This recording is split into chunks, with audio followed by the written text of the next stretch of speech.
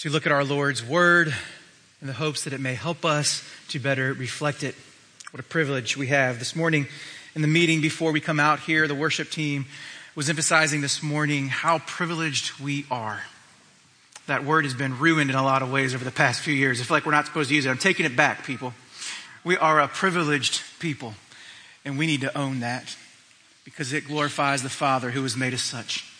What a great privilege we've been given to be called by His name. Well, last week we saw how God chose to begin the Bible by making it clear that He has created all things and has always had authority and control over all things. In the creating of all things, He designed and crafted humans to display who He is as His physical representative steward of all that He made. Thus, the purpose of every human being ever made is to display who God is and what He puts before him or her to do. Every person in this room exists for the grand greatness to do. Absolutely. God is enough. We talk about Him in such a way that the term better seems nonsensical. That makes no sense. He is not just better, He is it. This is why that simple disclosure He made of Himself to Moses at the burning bush is most likely the most amazing thing that two ears have ever heard. I am. Nobody else can say that. But our God, that's who He is. That is who God is. And it is our privileged purpose to display and represent Him in whatever He puts before us to do. That is amazing. But what we didn't emphasize last week, what we didn't spend a lot of time on, is that it's also a bit problematic.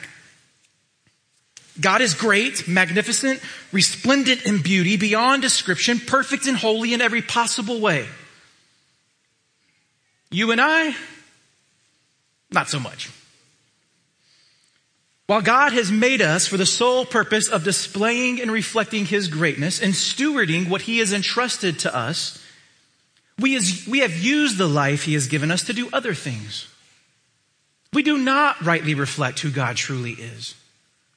People don't generally look at our lives and walk away thinking God is wonderful.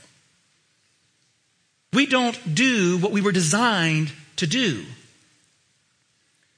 The first clear and overt sign we see of this in Scripture is in Genesis 3.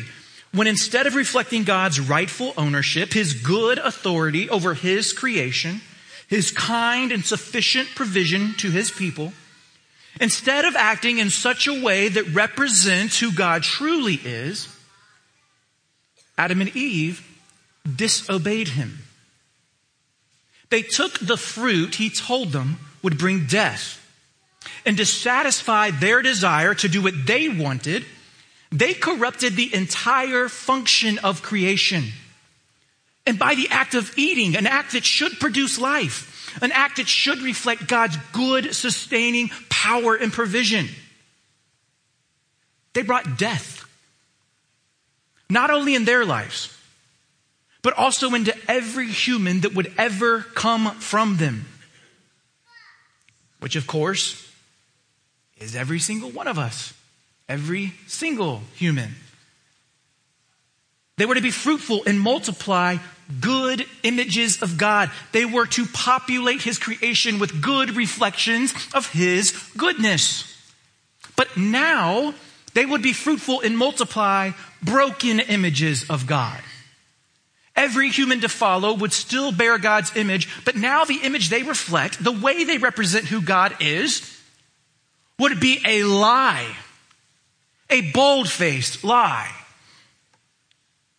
Of course, there are still true things that are represented and reflected about God in every single human. Hear me.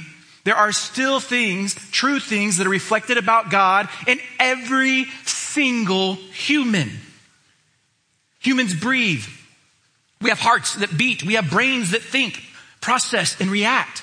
All things that we do that are not of our own doing. The very life of a human, at a minimum, reflects that God is in control of us, that God sustains us, that we are dependent beings who ultimately do not have ultimate power to maintain our being. This is one of the reasons that so many lost people love abortion and assisted suicide and the like.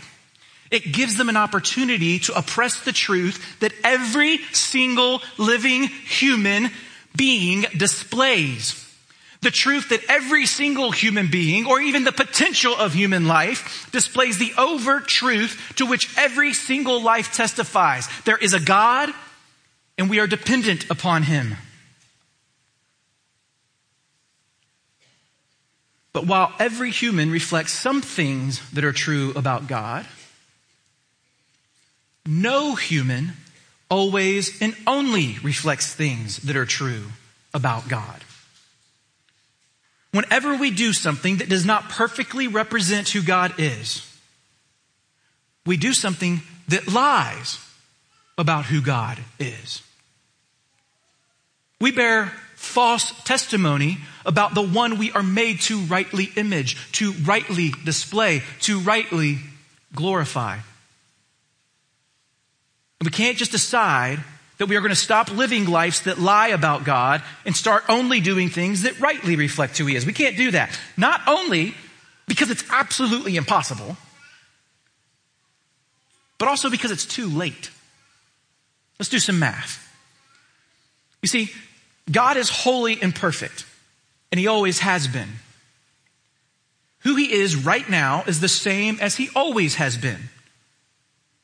So he cannot be rightly reflected, imaged, and represented now by something that at any time has ever been unperfect, that has ever been unholy.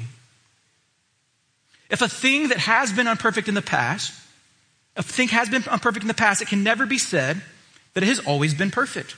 There was a time when that thing was flawed. There was a time when that thing erred or proved to be deficient. So no matter how perfect and holy a person may seem to be now, that person will never be able to rightly claim that he or she has always been that way. Therefore, that person will never be able to rightly and fully represent someone who has always been perfect and holy. Someone who has been deficient can never be the exact imprint of someone who has always been without deficiency. It's just too late. It's too late. So here we are. All of us, humans, made for a purpose that none of us fulfill.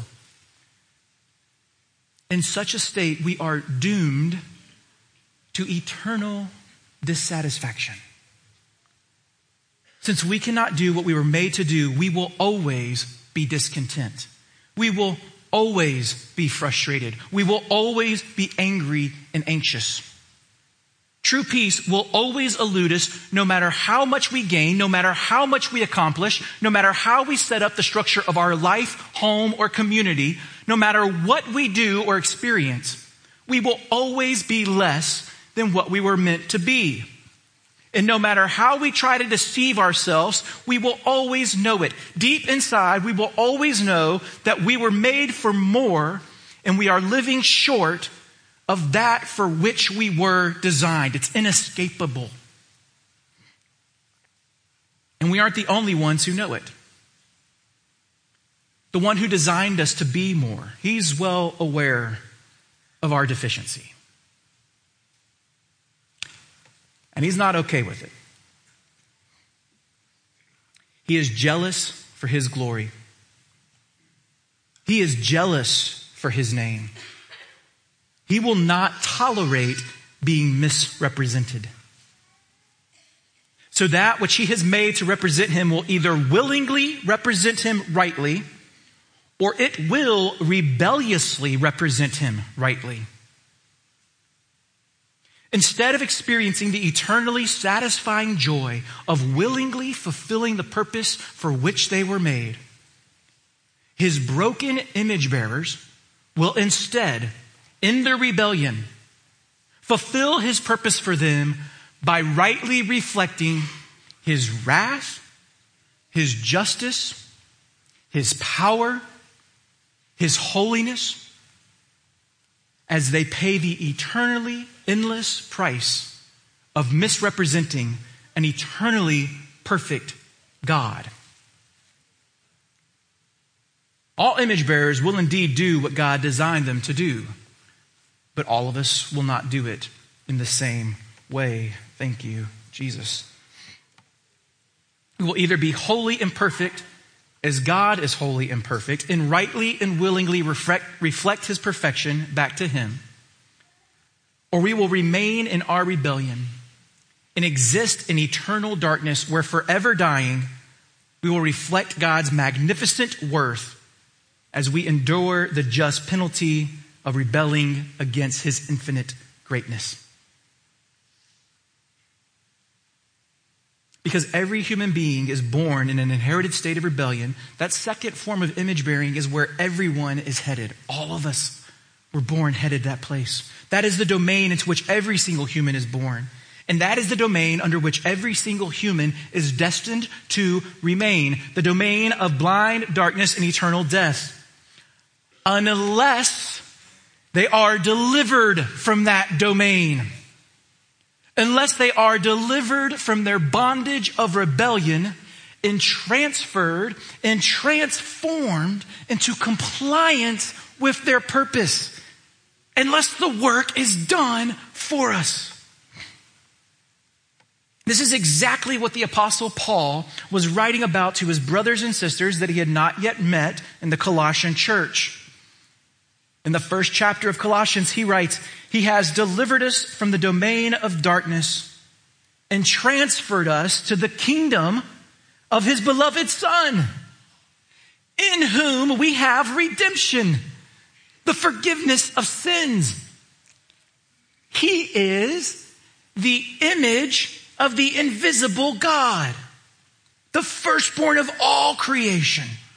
For by him all things were created in heaven and on earth, visible and invisible, whether thrones or dominions or rulers or authorities. All things were created through him and for him. And he is before all things. In him all things hold together. And he is the head of the body, the church. He is the beginning, the firstborn from the dead, that in everything he might be preeminent. For in him all the fullness of God was pleased to dwell, and through him to reconcile to himself all things, whether on earth or in heaven, making peace by the blood of his cross. In you who once were alienated and hostile in mind, doing evil deeds, he has now reconciled in his body of flesh by his death, in order to present you holy and blameless and above reproach before him. If indeed you continue in the faith, stable and steadfast, not shifting from the hope of the gospel that you heard, which has been proclaimed in all creation under heaven, and of which I, Paul, became a minister. Before this section of the letter, Paul makes it clear that he is addressing those who have faith in Christ Jesus. That's who he's talking to. To those who have faith in Christ Jesus, Paul says, you have been delivered out of the domain of darkness and transferred into the kingdom of God's beloved Son. Who is the Son of which he speaks? Who is the king of the domain into which you have been transferred? Who is the one who represents the kingdom in which you are now identified? Who is the chief of the illuminated land in which you now live?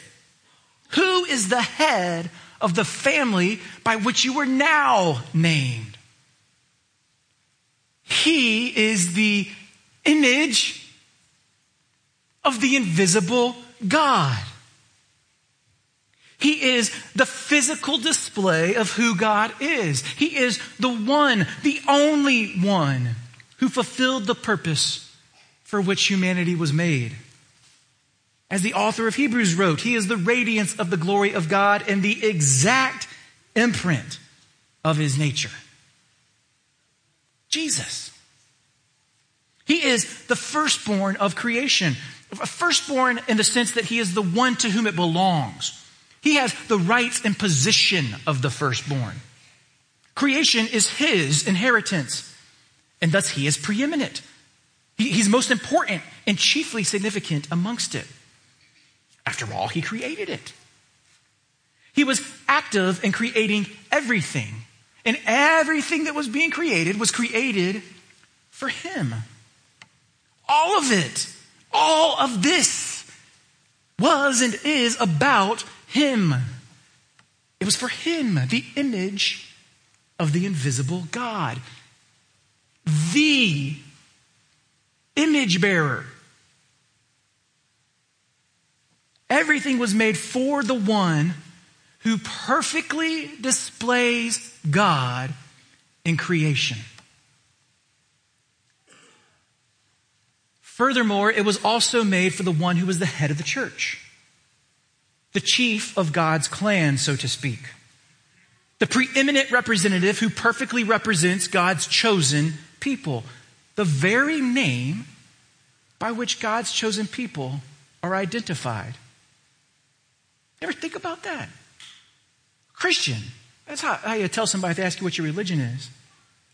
You actually wear the name of the one who fulfills the purpose for which you were made. Christ. He is also the firstborn of the dead. He's not only preeminent in the first creation, he is also preeminent in the new creation. All that has been and will be redeemed. He is the primary point of emphasis. He maintains chief position. Everything that was created and everything that is being redeemed into new creation was and is all for him. Why? Because in him, all the fullness of God was pleased to dwell. Because he was the perfect display of God. The perfect representation. The perfect image. So as the one sent by God to perfectly image and represent him in the midst of all that has been created, God is pleased to make a reckoning of all the rebellion that has taken place in his creation. The perfect display of God, God's eternal Son, who took on physical form to perfectly represent him amongst all that has been made. He reconciles everything. He makes everything right. Because of him, everything will do what God created it to do. You know, sometimes I don't know that we understand that word reconcile correctly. We don't understand what it means to have a reckoning. A reckoning is not simply making it better for you. Where I come from, when somebody used to say there's going to be a reckoning, it wasn't always puppy dog tails and roses. That could have been what some of y'all refer to as a come to Jesus meeting. We're going to set accounts right. He makes a reckoning of everything, one way or the other. Because of Jesus, those who continue to rebel will display who God is in their eternal, everlasting destruction. But not for 1 second throughout all eternity will God's mercy, grace, patience, love, or faithfulness ever be in question. Why?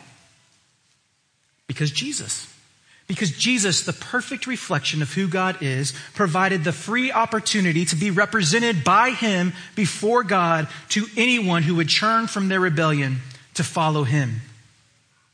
Yet they chose to remain in and embrace their rebellion. So now and forevermore, their eternal condemnation will always stand as a testimony to the mercy, grace, patience, love, and faithfulness that God extends to them through Jesus Christ. Extended to them through Jesus Christ. Understand, they will never want to be right with him. We get confused about this. We think that when judgment occurs and God comes down and everybody sees who he is, that all of a sudden people are going to be like, oh, I wish I had known. Give me chapter and verse. You can't. That's not going to be what happens, because they can see everything they need to know about God right now. They will continue to be in rebellion forever. Newsflash. You didn't start thinking Jesus was great because you changed your mind about it. He did that. So throughout all of eternity, those who rebel now will continue in said rebellion. So now and forevermore, their eternal condemnation will always stand as a testimony to the mercy, grace, patience, love, and faithfulness that God extends to them through Jesus Christ. They will never want to be right with him, and their necessary, eternal, nonstop punishment for rejecting such a great God will necessarily always reflect how great the God who they rejected is. Such a punishment for the wrongdoing reflects the immeasurable rightness of the one who has been wronged. So in their right and everlasting condemnation, they will rightly reflect the eternal righteousness of the one they were made to display.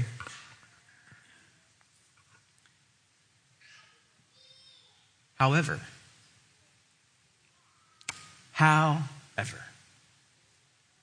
this is not how the image of the invisible God, Christ Jesus, reconciles those who have faith in and follow him.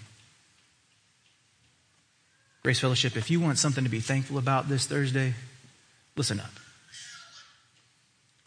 Of those in that number, in the number that have faith in Jesus, Paul says, you who once were alienated and hostile in mind, doing evil deeds, he has now reconciled in his body of flesh by his death in order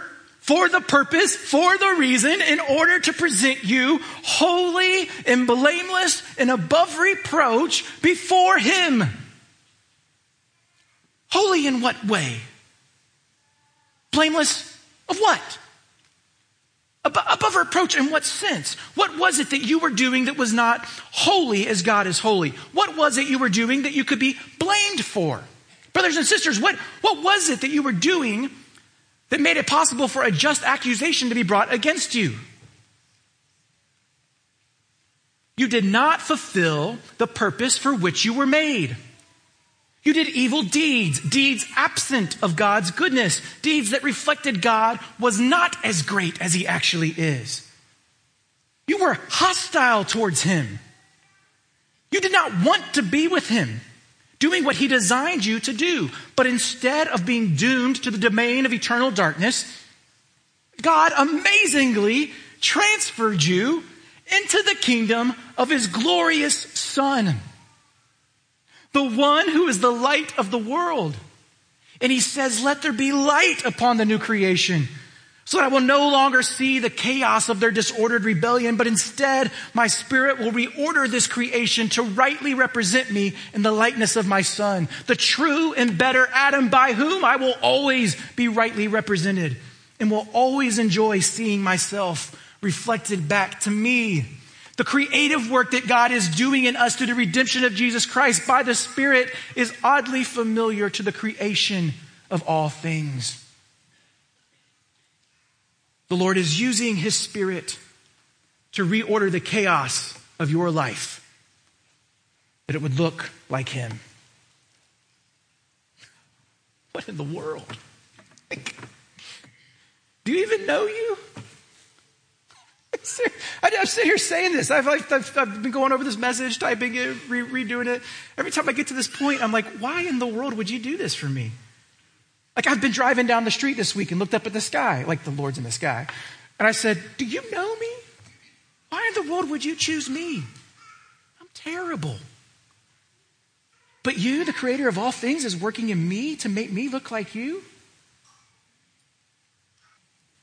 But we were all that he is. Now look, the primary thing that I want you to understand, for all of us to comprehend for the way we live our life, is that we have been made to display who God is. If you haven't picked up on that yet and you've got a teaching guide, write that down. That's why you exist. We all exist to display who God is. This is the great privileged purpose we have been given. None of us do it. None of us do it. We are both born into a state where we immediately are not doing it, and each of us chooses not to do it of our own volition. We choose to represent other things. We make him lesser, which in and of itself, by the way, is a reflection of who he's not. So when we do anything else, anything we do in a way that does not perfectly represent him as we were designed to do, that action is worth us being condemned forever. That action should separate us from him forever. I think we think about sin as like a good and bad thing, like black and white, as though you're ever going to do something that perfectly reflects who God is. Look, brothers and sisters, the best thing you're ever going to do on the face of this planet very likely is going to have enough in it to condemn you forever to an eternal hell. It's not as easy as we like to make those things out to be. Other religions try to sell that kind of stuff. That ain't the way the Bible presents what we're supposed to do. That's not the way the Bible presents sin.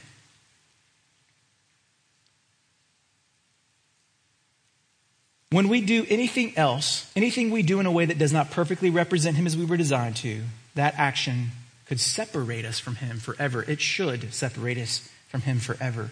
It makes us broken trash that should rightly be done away with. And that is what you will be. That's what I am. That's what all of us are, unless we are fixed.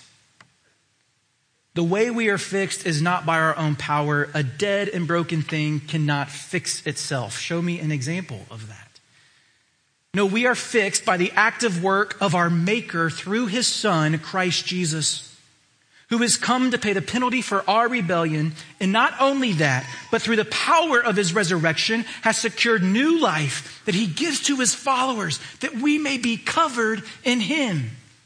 If you are in Christ, you are a new creation, no longer broken. So when the Father looks upon us, he no longer sees our brokenness and our deficiency. Instead, he sees the grace and mercy that has been poured over us by the work of Jesus Christ, and sees us as being in him.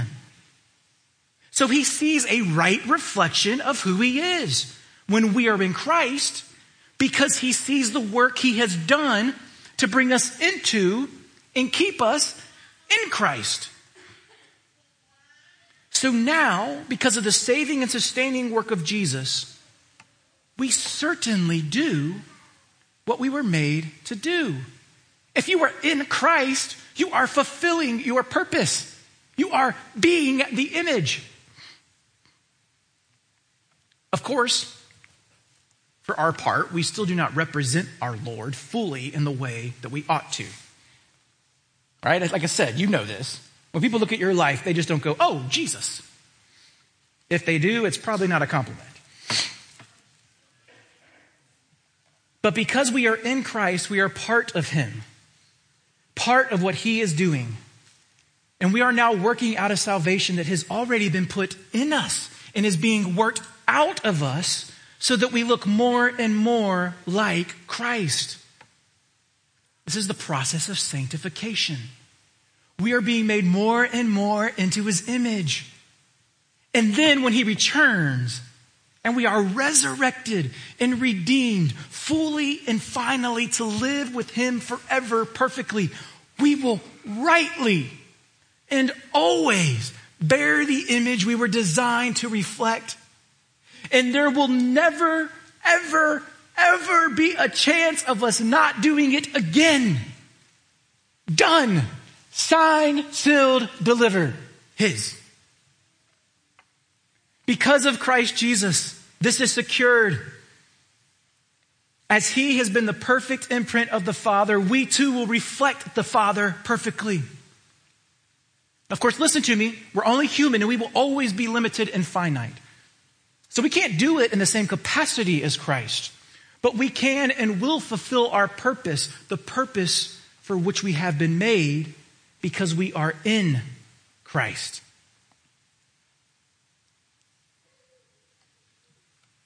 if that's our future, that's what we're headed to, it's been secured for us, we own it now,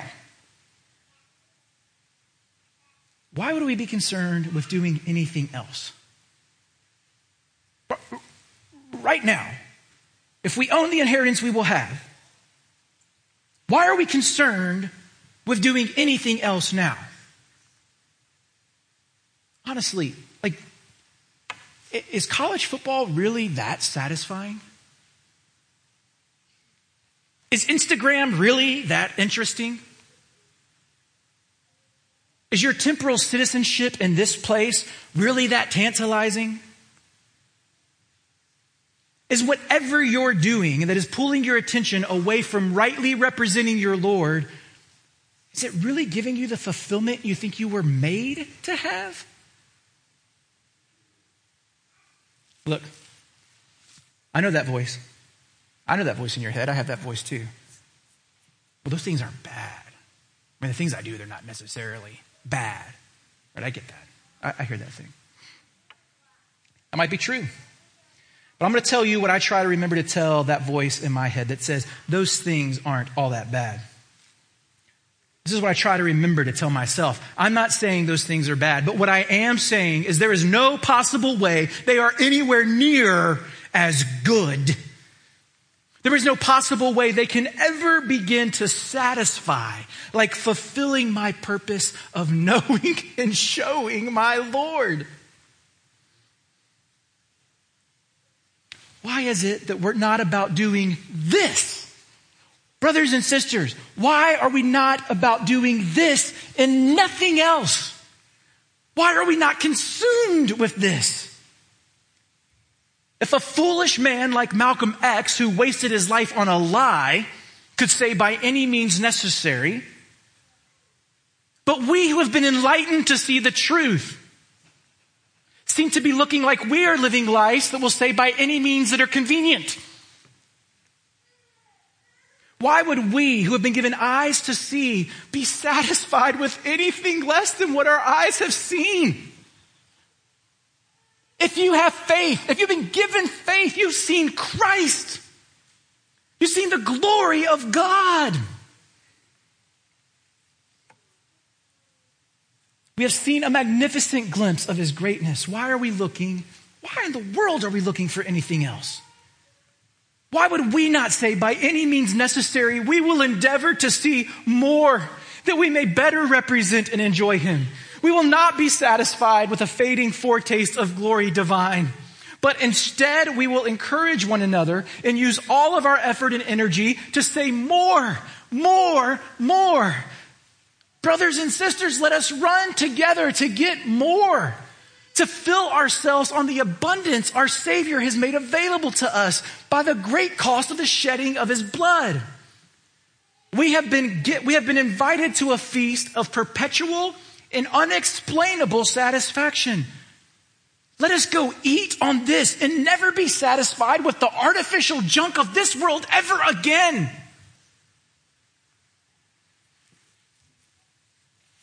Let's go after our Savior, forsaking everything else. Am I crazy? I think I'm just quoting the Bible. But I know my life doesn't look like it. Does yours? What if together we decided to stop doing the other junk and really go hard after Jesus? To sacrifice everything, the way he called his disciples to. Is he a liar? Can he not be trusted? Are the things you are holding on to more valuable than Jesus says they are? I'm not yelling at you. I know I am yelling at you, but I'm not yelling at you. Yelling because I want this too. Let us remind one another that nothing else matters in light of this end, and the only reason anything else can truly matter is because of this end. All that matters is pursuing Christ and looking like him in whatever the Father puts before us to do. All that matters is rightly representing and magnifying the Lord in whatever lies before us. And look, of course, in doing that, the Lord will bring things into your life that are very practical. Look, most of you have jobs. You have a house to keep. You may have a spouse. You may have children. You have to pay taxes, interact with your government, your community, organizations, and other people. But you have been made to carry out every single one of those practical responsibilities in direct response to making the greatness of our God known. That's why they're there. As a matter of representing him and nothing else. Listen to me, brothers and sisters. Our Lord will have no rivals to the agenda he has for your life.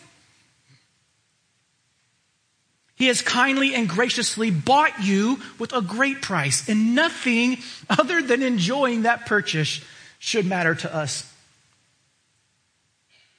And the proportion in which it does is the proportion in which you are missing out.